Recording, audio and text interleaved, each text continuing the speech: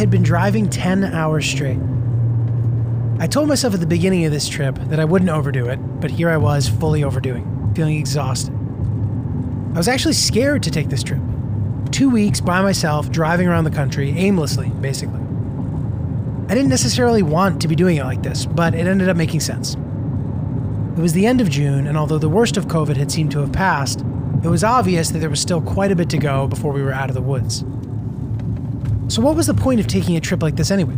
I couldn't really enjoy anything. Going out to any sort of venue or establishment just seemed irresponsible, as did hanging out in major cities, or anywhere that was densely populated. And that was why I was so excited about this trip, because it was basically the only trip that was available. A scavenger hunt of places off the beaten path. A COVID-friendly adventure to satisfy my urge to travel during a time where travel just wasn't possible.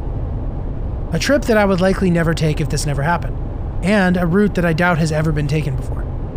But I hope after listening to this, many people take it after me. This is that story. I'm Giulio Gallerati, and this is Pack Light Season 1, a COVID-friendly road trip.